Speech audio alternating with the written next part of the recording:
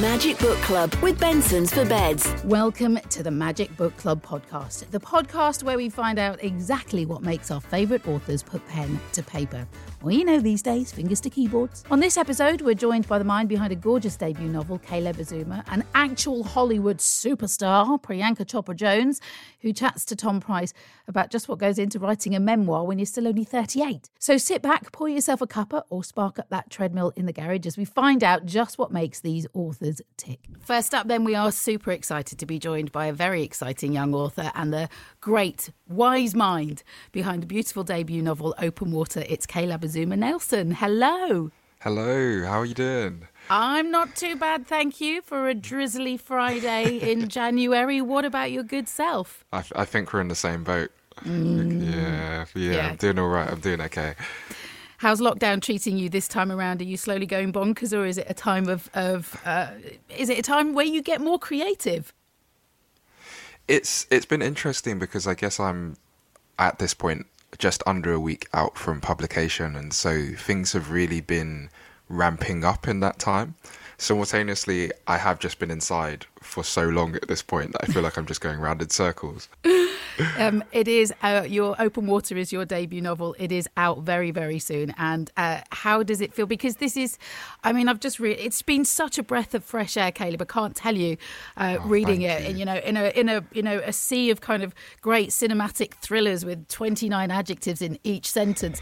This just is beautiful. It's been a joy to read. But obviously, it's extremely personal and has been close to you for a very long time. So how does it feel to be releasing your baby into the bookiverse? It's a strange feeling, having signed my book contract in October 2019 and obviously having really grand plans for 2020 and seeing those scuppered by the pandemic. I feel like I've just kind of been waiting really like excitedly to get to this point, like a kind of like a jittery child that's about to get a present. And I think, we're about like just under a week from that. And so the like nerves have set in very slightly, but it's more so like an anticipation rather than anything else. Like I'm just really excited to see it out in the world. Well, I mean, I think it's fairly safe to say that the signs are really good and the buzz is really tangible. It's been huge online. They're just swathes of fantastic reviews. That's got to feel good though, right? It does. I think having worked so hard on writing it, I wrote it really quickly. Like I wrote the majority of Open Water in about 2 or 3 months. Wow. In this kind of like feverish like summer of 2019, but obviously afterwards kind of went back through and was editing and working with my UK and US editors to just get it perfect. And it's so nice to have all of the energy that I put into it reciprocated and just see all of the buzz and the reviews.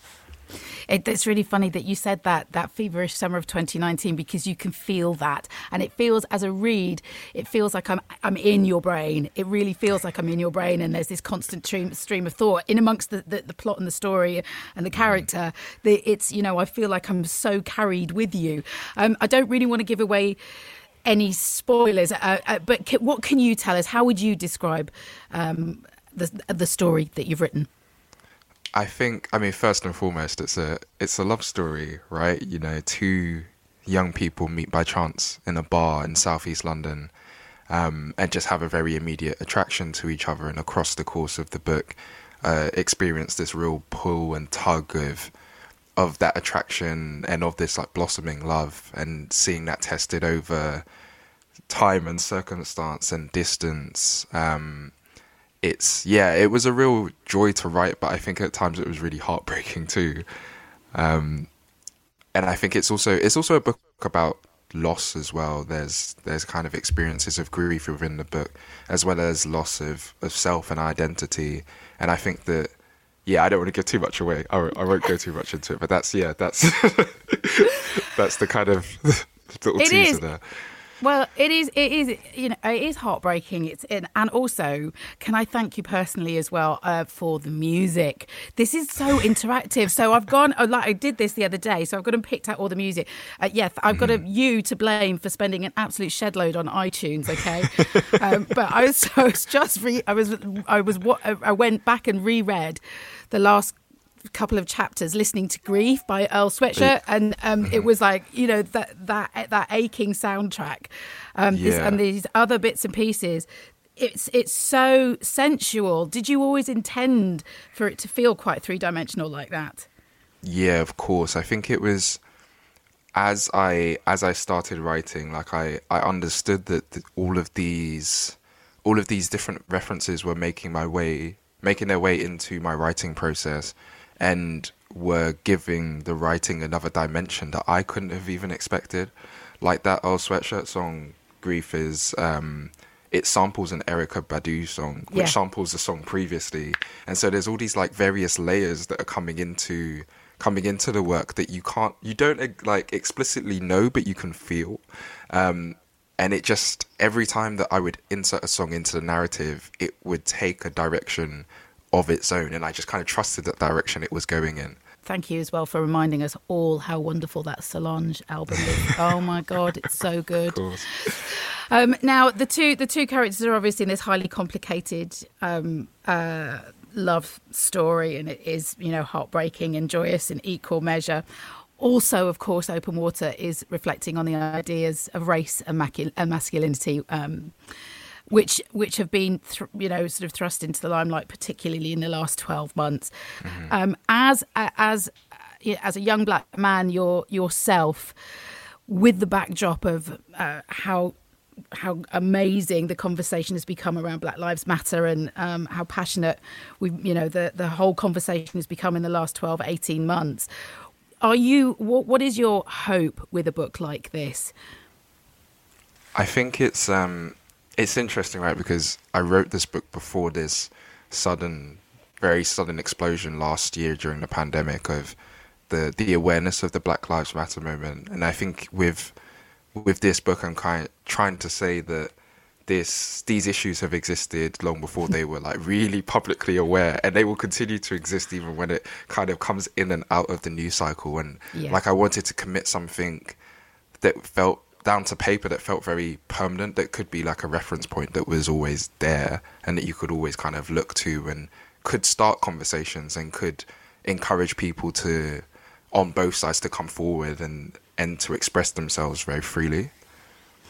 And have you, how much of your own experiences so far influenced this as well? I mean, I guess Samuel is to a degree an everyman, and every young black man. Yeah, I think I think so much of the book was me trying to, because it's not autobiographical, but it was me trying to tap into feelings that I'd experienced and really work from there. I think so often when I was writing, it was like, okay, well, what have you felt before, and how can we use this to push the narrative rather than using plot to push the narrative? I really wanted, as you described it, it's like a really sensual experience, and I wanted it to be something that the reader was really feeling. And I think that also pushed my decision to put the book in the second person and have it addressed as like kind of like a you. So it felt like the reader was both an audience and also the protagonists themselves. They were also feeling exactly what was happening.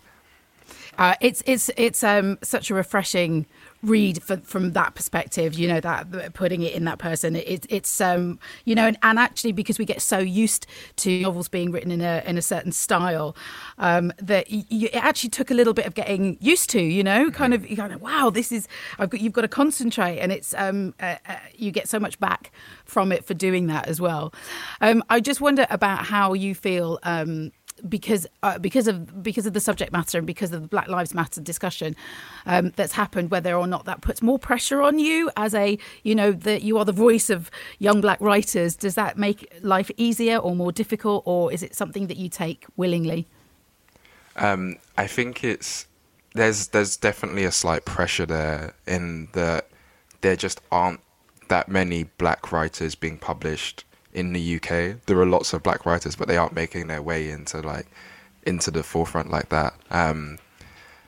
but like I kind of embrace it in a sense. Like I knew what I was getting myself into when I wrote this book. Like I understood that there were parts of like myself and of my personal experiences to do with race and discrimination, and particularly like police and state violence that were being inserted here that I knew I would have to discuss. But like I also understood that I had to go to those places in order to write this book. Like I had to make myself vulnerable in order to do that.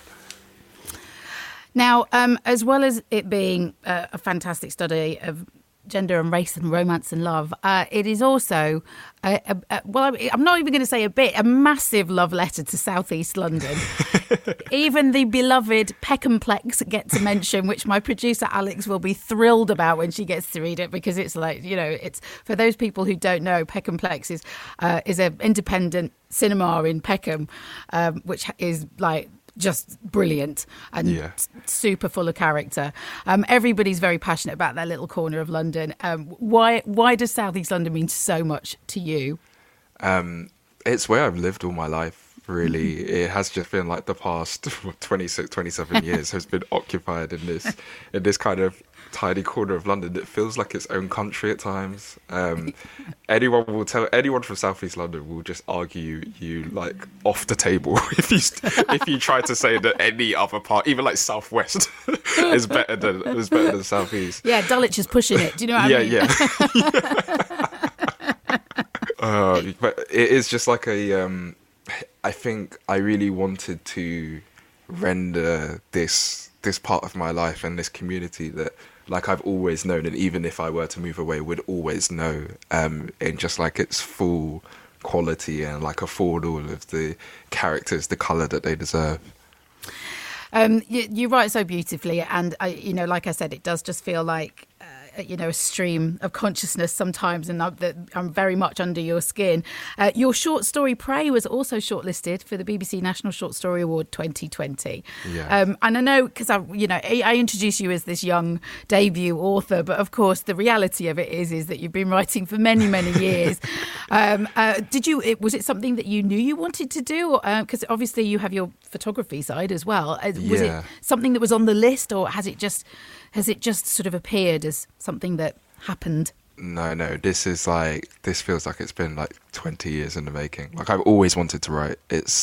I remember being 5-6 years old and just always having a book in my hand and forcing my mum to go to the shops when she didn't want to go and buy me more books. And we hear you were a bit of a library fanatic as well. Absolutely. Any spare time, I'd be in the library. When I was like 9 or 10, asked my local council to get a library installed in our school because I'd run out of books to read. Good man. Yeah, I really appreciate libraries, and actually Open Water a lot of it was written in the British Library at St Pancras. That's old school, going to the library to write. I keep telling my teenage daughter, I'm like, well, we were your age, we'd go to the library to revise. She's like, I don't even know what that is. But that's a hugely inspirational place to write as well. Can you remember what you were reading when you were younger? Those first authors that inspired you? I remember reading a lot of Mallory Blackman growing up. Just like always reaching and being like, okay, so when's her new book out? Like, what's next? Awesome. And just getting to the point where I was just rereading her work and being like, well, where else can I find narrative like this?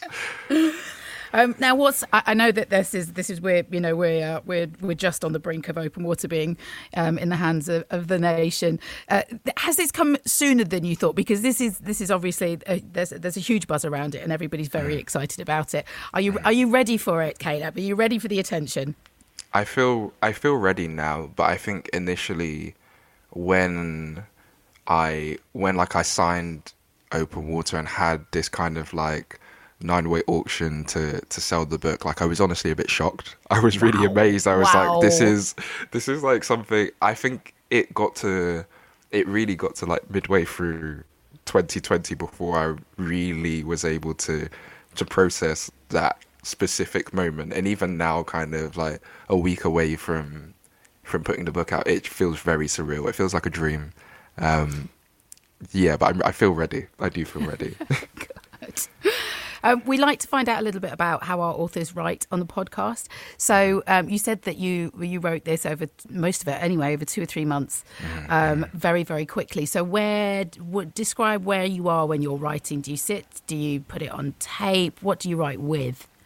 I tend to, when I have a project on, what tends to happen is that I'm like furiously note-taking all the time to the point that like it will begin to annoy people around me. I'm note-taking on my phone, on an app, or I'm like scribbling with a notebook, because like the thoughts and the sentences just keep coming. And I tend to write in the morning, so I will get up as early as possible. When I was writing Open Water, it would be for the library's opening at 9:30, and I would have I'd have a coffee to get ready and to steady myself. And because I don't often plan what's coming next, like I just kind of like trust myself and what I have been thinking about, and like have faith in myself that something is going to come. There's always this brief period of about 2 or 3 minutes where I have this like insane panic where I'm just like, oh well, I can't write anymore. I've forgotten how to do this. Page. Yeah, like what am I doing? But once I bat that away, it's kind of like I ease into it, and then I will just write steadily for most of the day. I usually be on my laptop. I'll have my headphones on. I've got a playlist going. I have to remind myself to get up and walk and take breaks because they are really useful. But before, it'd be like 3 hours before I noticed that my stomach was like grumbling angrily at me. Eat, man, come on. There's I really want to. This leads me to my next question, because there is a little trailer, a video trailer for Open Water on your Twitter page. Is this a little experiment in visuals, or is this a tease that we might have a TV adaptation to come? It's an experiment in visuals, in that I wanted to, like, as a photographer, I was just like, I need to do something visually for this work, and there might be more coming, but I really wanted to, at this stage, was like, oh, well, I want to do something that puts my own stamp on it, and kind of like, I know that people really, really like resonate with things visually nowadays. And so it was last month actually, I asked one of my friends who was a producer, I was like, okay, I want to put this together by sometime in January. What would it take to happen? And he initially laughed at me. A miracle? He initially laughed at me, but really quickly helped me put this together. Like we did pre-production for about 2 weeks, and then shot like a few days before Christmas, and it was honestly just a dream shoot. Like everyone was so hands-on and was ready to just commit to getting it done. And yeah, it's actually, the response to it has just been so lovely. It's been really, really nice. It's completely gorgeous, and I instinctively, I don't know, I just feel like you could experience this novel of yours on so many different levels and in so many different ways. I can see myself sort of walking through galleries with the playlist and pictures and spoken word and everything. It's an absolutely gorgeous piece of writing, Caleb, and I'm so excited for you and for everybody else to get their hands and read on this, because it feels important and it's so beautifully written. Thank you so much for coming and talking to us on the podcast. It's been a pleasure to meet you. Thank you. Do take care. What an absolutely gorgeous person he is, and it's a fabulous debut. If that's a taste of what we have to come, then we're in for a treat from this young writer. Now, from stunning debuts to huge Hollywood superstars, our very own Tom Price caught up with the ridiculously talented Priyanka Chopra Jonas about her new memoir, Unfinished. I know she's young, but she's got a lot to fill it with. Priyanka, tell us a little bit about all the things that you've got going on in your life at the moment. You are filming at the moment, but in between filming, you've managed to... I mean, does one even drop a book these days? I know, all sorts of things get dropped on social media. You've got a memoir out. Tell us about this. Yeah, it's crazy to think about that. Like, I'm an author. What? I'm a little mind blown that, somebody took a chance on that. I've always wanted to write. It's something that I was excited about, but also very nervous about, because I think it's a really large achievement to be able to write a book. So I thought I would write a memoir, because it seems like that would be the easiest thing to write about, right? Like, you've lived your life, so just write it. completely wrong. That's not how it goes. It's like jumping into the deep end if you're writing a memoir, and you have to really think about, is your life interesting enough to write about, really? And what are the memories and what are the lessons? And it's cathartic and healing. And I was trying to corroborate my 20 years in the entertainment business when I decided that, all right, I'm going to write a book and I'm going to take stock of my life. And then it sort of ran away from me. It took a life of its own, and it became very personal, and I was surprised too. I think if it wasn't for quarantine, and if it wasn't for such a daunting time in the world, maybe it would have been a different book. Right. Okay. Well, why do you mean? Because you've got all that time in quarantine, so you're are you going deep as you write it? Are you remembering things you'd forgotten about for years? Yeah, it's not like I would be writing it's not like I'm writing the book on a plane, like when I have an hour between two cities, or this time I was at home and I was in my safe comfort zone, and I could sit down with the computer and sometimes a pen and whatever device I needed. But I took the time to sort of look inside, and it's not easy, and you can't do it on the go. And I realized that because I had 6 months to just be at home and actually focus on thinking about everything that I'd been through. And of course, there were memories that I didn't even remember, and I had to corroborate with people. And there were things that I hadn't thought about for years, which just popped up. What Give us an example. What sort of things? Just like early career, early memories. I was writing about when I went to boarding school in 3rd grade. And there were memories, like literally visceral memories of what that boarding school felt like. It was like Hogwarts, it was very like Harry Potter-like. And I remember the cold air in the, cafeteria, because it was such large, made of stone. The sound of shoes, and like it was so visceral to me when I was writing. I'm a visual person, being an actor.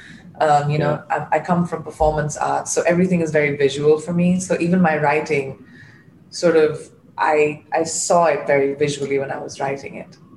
Yeah, very visual, but also there's an academic theme, isn't there, in your life? Things like the engineering and all that, like the life that could have been. Sliding doors, right? Yeah. I mean, as an engineer, you could probably design some sliding doors, but yeah. That's true. Time travel ones as well. Yes, please. I was always very fascinated with science. I still am. I love tech. I think innovation and technology is incredible. I mean, look at where we are. We're being able to do everything because of technology while being in a global pandemic, So I think that it was definitely a vocation I was really interested in, but, destiny pushed me towards the arts, I guess. And thankfully so, I have the life that I do. But I think that I'm just someone who has a thirst for knowledge. So I think even if I would have done that, I would have kind of had the same philosophy, which is, imbibing and learning and being a student and, executing the best you can on an everyday basis. So I may have done all right there too.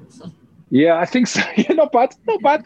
How have you found it then to divide up all these different things you've got going on in your life? How do you, a lot of people find time management incredibly difficult. So to be on a set 1 minute, to be writing a memoir the next, I know you say quarantine's helped, but how do you segment, if you like, your life up into all these different chunks? Ooh, I have a really great answer for this because I've thought about it tremendously, and it's taken me 20 years, but I've gotten to a place where I've simplified it. Oh, give me wisdom. Give us the wisdom. Okay. So you divide it into 2, life and work. That's it. You don't need anything else. You have to say, all right, in 24 hours, I want to work for 15 hours, or I want to work for 8 hours or 10 hours or whatever your day requires of you. But once that's done, you shut the door. Good. And you come back home to your family, your dining table, you watch, binge watch TV, but you have to, that division is crucial. And then everything else that is not family falls into the work category. So that could be my beauty line, it could be my book, it could be whatever, but I have to decide how much time I'm going to dedicate to that and then come back to real life, because work can't be real life. I think that's such good advice, and it's so difficult at the moment because we're all stuck in these small spaces at the moment, and it's very, very hard to say, right, I'm going to go to that corner of the house to do work, and this corner of the house is my family. They're sort of merging into one mess at the moment. There's lots of people, half the time they're on WhatsApp trying to do work things while the kids are getting in the way and stuff. So that feels very pertinent advice. I like that. Even within our house, like this room that I've created, this is my workspace. Yeah. Everything else is, sort of my life space. So to have a space dedicated in your home, which is like, this is where I'm going to go for work, and you shut the door to that as soon as you're done and then come back home to, it creates a normalcy to the chaos that we all live in, especially right now with the world of information. We have so much information that's bombarded to us that you have to be able to compartmentalize. That's the only way to be sane. So tell us a bit about the sort of thing we're going to find out when we read this book. Are we going to find out a bit about life with you and Nick, for example, how you met Nick? That's all in there, isn't it? Well, he is a big chapter in my life, so he's a big chapter in my memoir. Yeah, he'd be furious if he wasn't in it. Can you imagine the moment when he reads it, like he's finishing it on the bed and he's like, "Darling, I'm not in it." That'd be so awkward. He wouldn't get away with that. No, this book is a massive reflection of where I am today and the things that matter to me today. And he's obviously a big part of that. So he's in the book. And he approved it, thank God. So it's all good. There was a nod. Was there a nod when he was happy with what was in there? Yeah. How have you found lockdown with him? How has that been? Just the two of you bouncing off the walls, or has it been quite nice to have that quality time? Oh, not at all. I mean, we have such large individual careers, which, demand so much from us. This was truly a blessing. We would have never had 6 months together. Like, it's not a possibility. But, we still like each other at the end of that. So it shows that, we're in a good place. And that was something that I think we really needed. Yeah. It's like a second honeymoon. Yeah, but my first one didn't last 6 months. There you go. It's a 6-month honeymoon. The dream. The dream, for sure. So the experience of writing the book, which is called Unfinished. You're very young to be writing a memoir. There's going to be an Unfinished 2, right? And an Unfinished 3, surely. Well, I'm glad that, the title is sort of franchise-like. Yeah. It lends itself to a sequel. Hopefully, I definitely do want to be able to write again. I don't know if it's a book or a screenplay or what form it will be. But let's see what happens with this first one, if people sort of take to it. And I'm doing it for the first time, so I'm nervous at the moment. It's brilliant. And you write beautifully about, there's dark times, the passing of your father. That's obviously, it's a very personal thing. And it's hard to write that in such a touching way without resorting to, I don't know, cliche. It feels fresh and very real, and it's beautiful to read. It's really great. It's great. Thank you so much. That was not the easiest thing to write about.